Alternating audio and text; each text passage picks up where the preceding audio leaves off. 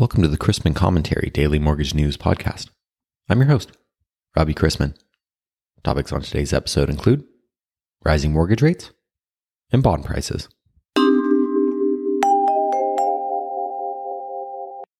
Today's podcast is presented by Candor, AI that puts your underwriting on autopilot. As the only autonomous intelligence in mortgage technology, only Candor's loan engineering system can make complex underwriting decisions with zero human assist. Candor automates both tasks and intellect. As the nation ruminates on the mandatory mask mandate ruling, remember, you do not need a parachute to skydive. You only need a parachute to skydive twice. It is a safe bet that the Federal Reserve will raise short-term rates more than twice before summer. In Atlanta, at the MBA Strathmore Peer Group Roundtable meetings, much of the conversation revolves around interest rates, as one can imagine.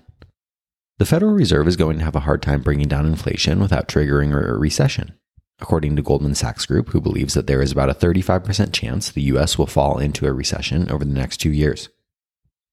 Another topic is the population migrating due to tax reasons.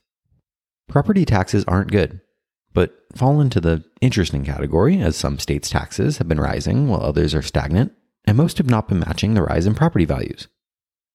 As economist Dr. Elliot Eisenberg, a former guest on the podcast, team calculated the highest and lowest tax burdens, the proportion of personal income paid towards state and local taxes listed by percentages in the United States.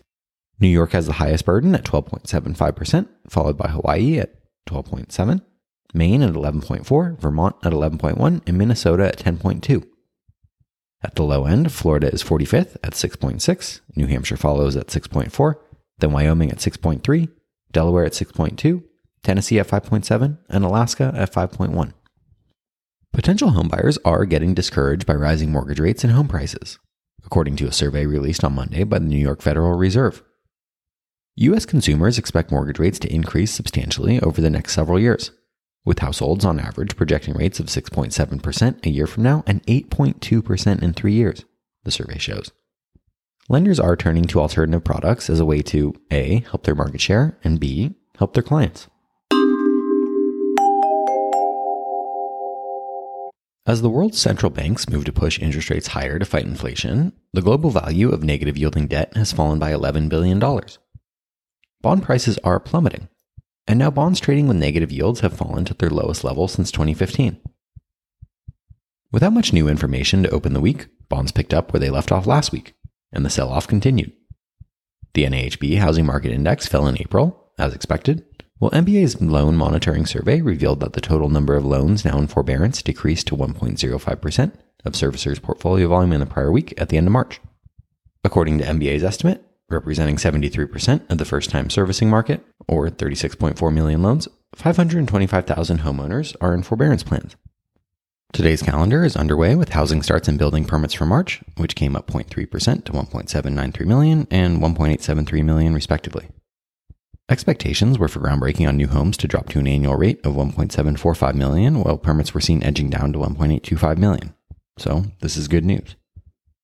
Later this morning brings Redbook same-store sales for the week ending April 16th, remarks from Chicago Fed President Evans and Minneapolis Fed President Kashkari, and the desk of the New York Fed will conduct just one MBS purchase operation that will target up to $545 million of UMBS 15 2.5% through 3%. Versus Monday, we begin the day with agency MBS prices worse a quarter and the 10-year yielding 2.89 after yesterday's 2.86%.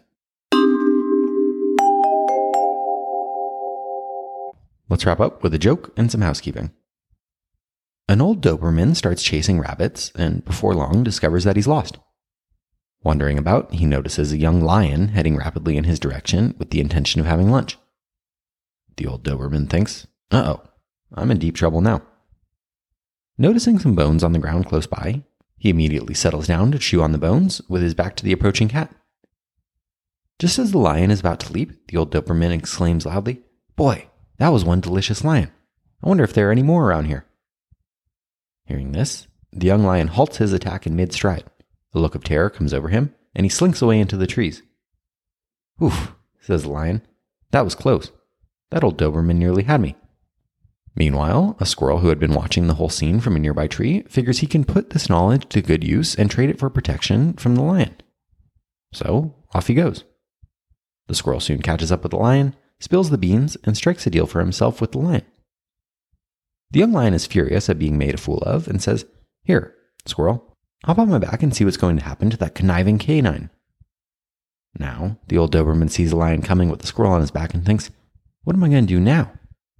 But instead of running, the dog sits down with his back to his attackers, pretending he hasn't seen them yet. Just when they get close enough to hear, the old Doberman says, "Where's that squirrel? I sent him off an hour ago to bring me another lion." Moral of the story: don't mess with the old dogs.